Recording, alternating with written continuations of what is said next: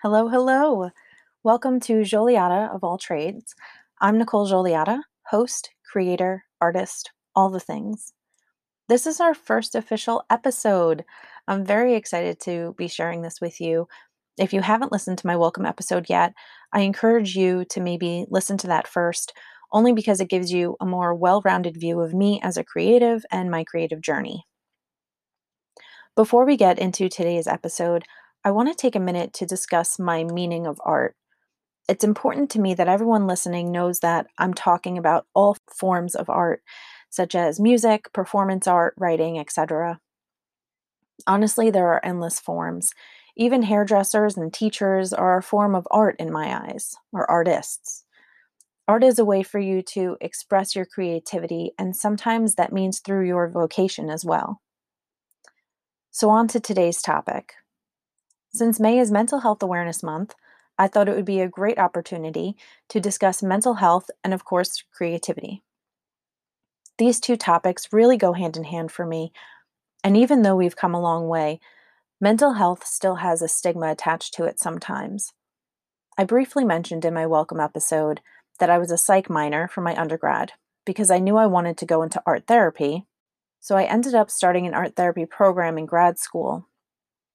But after my first semester, I found out I was pregnant and decided to take the next semester off. Fast forward 4 years later, and I still have yet to go back. Even though it was only one semester, it had a big impact on me. It helped me better understand the connection between art and healing.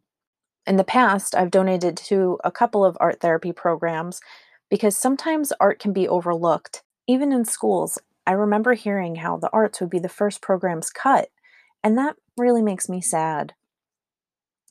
For these past 2 years, I've done even more of a deep dive into this concept. Art, whichever form, can be very meditative. For those of you that don't believe you're a creative or an artist, I ask you to look into your coping mechanisms and reflect, what do you do to help yourself process emotions? Do you dance it out, sit and draw, maybe go out into nature? Whichever that is for you, releasing that creative energy can definitely help clear your mind. I interned at a local art studio once. It was the Mermaid Art Studio. It was located in Long Beach, New York. Unfortunately, they're not there anymore, but it was such a huge part of my growth as an artist, human. They were amazing there, and I would help them with classes a lot. Being an intern, it was a lot of grunt work, so to speak, changing out the water, setting up the snacks, but it was also a lot of observing and learning, and it opened my eyes into a whole new level of creativity. I can't tell you how many times we'd start a class and at least one person would say, "Oh, I'm not the creative kind. I don't know how it'll turn out. I can't do this." And by the end of the class, that same person would say, "Oh, wow, that was great. It was so relaxing." And they would love their finished piece. We did a lot of art journaling at the studio too, which is a whole other beast of its own. You can get lost in doing that for sure.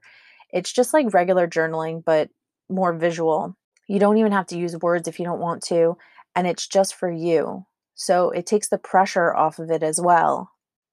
One of the most important ways for me to focus on my mental health is to check in with myself. As a society, we tend to have that hustle mentality. We have to constantly be on the go. Sometimes we get defensive, compare our busyness to someone else's. Personally, I've been practicing altering that mindset. I find it best to step back from social media when I'm feeling burnt out because it doesn't do anything but make me more tired. Being a creative, I obviously use art as a way to escape, yet if it's business related, it can feel just as stressful and unfun as doing your taxes, which I apologize to anyone that does enjoy doing that. It's just not my cup of tea. So I try to find activities that don't necessarily align with what I am doing in my business at that time. I do a lot of journaling and painting. I also take that quiet time when I can. Even just enjoying my coffee on the porch while my son is eating breakfast can be a really big help. I also used to be stubbornly independent. which is a bad habit I'm trying very hard to break. I'm learning to realize when I've reached my limit and ask for help, even with the little things like, oh, I'm running late. Can you feed the dog? Or today was rough. Can you put the baby to bed tonight instead? Because being more self aware has been a game changer for me.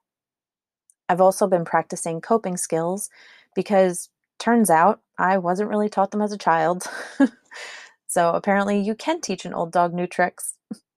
Which brings me to today's Small Biz Shout Out. Small Biz Shout Out is a mini segment where I show a little love to one of my favorite small businesses. Designs by Grace Ann is an artist on a mission, combining her love of art and mental health awareness. She creates waterproof stickers, acrylic keychains, and apparel, all of which contain inspiring and uplifting words and designs. She even donates a portion of her profits to Mental Health America. She's based on Long Island, New York. You can follow her on Instagram or Etsy under Designs by Grace Ann. I'll have all of her links in the show notes. Another thing that has really helped me with my mental health is finding my spirituality. I'm going to warn you for a second, I might get a little woo woo right here. I've always been interested in crystals and oracle cards. To bring it back to my internship, real quick, one of the classes that we used to do, we would pull an oracle card before the class got started, and it was really intuitive art process that class taught. And I loved being a part of those because it really helped me feel more grounded. And I think that's why I turn to art so much, because I always connect the two now. And I've been doing it more in my own art practice, pulling an oracle card, lighting some incense, setting the scene, so to speak. And it makes my brain relax and get into that state of mind where I'm not as defensive and I can create more with my intuition. And being able to create in that way, in that environment, has really helped me process different. Sometimes I feel trauma is too strong of a word to use, but in this case, we'll use that to process through some trauma and different events that have happened throughout my life or even things that I'm going through now. And again, this is all personal experience. Everyone can have their own views. Maybe you're listening to what I'm saying and you can relate, but you're just doing it through a different art form, creating a new piece on the piano or with your guitar, or listening to the music while you dance it out. So finding that universal connection has really helped me work through those barriers. And I'm going to get real vulnerable here with you for a minute, but I also have been going to therapy the last few years, and that has helped me with this mindset as well. It's made me reach new levels that I didn't even know that I could, which is very empowering. The most intense mirror you could ever look into, talking to someone who's really going to challenge your thoughts and make you see the full picture. And I'm not saying that everyone needs it, but I think everyone should at least try it once in their lifetime, because it is the most intense mirror you could ever look into, talking to someone who's really going to challenge your thoughts and make you see the full picture. I tell you all this not to preach, but in hopes that if you're feeling overwhelmed or anxious, that you know you're not alone. The biggest thing I think we can do to help each other is to just be more open and honest about it. Honestly, the best thing I've done for myself was take my mental health into my own hands. I've given myself that control, and to me, it makes all the difference. Of course, there are still bad days, but they feel less and less. I have a blog post, which I'll link in the show notes. It's about art in quarantine. It focuses more on creative slumps, which will probably be its own episode. But on there, I have a bunch of little projects.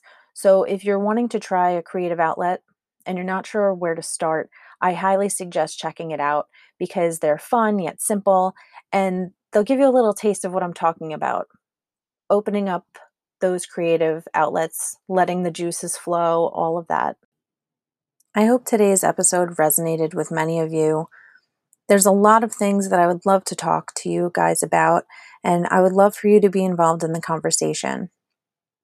You can visit my website, www.nicolejoliata.com/podcast, where I have a feedback form, show notes, and links to my social media. I have my posting schedule on there too, so you'll know when to expect the next episode. And if you have a favorite small biz, let me know so I can shout them out. Again, thank you guys so much for being here. I really appreciate you letting me be so vulnerable with you in this episode. And until next time, peace and love.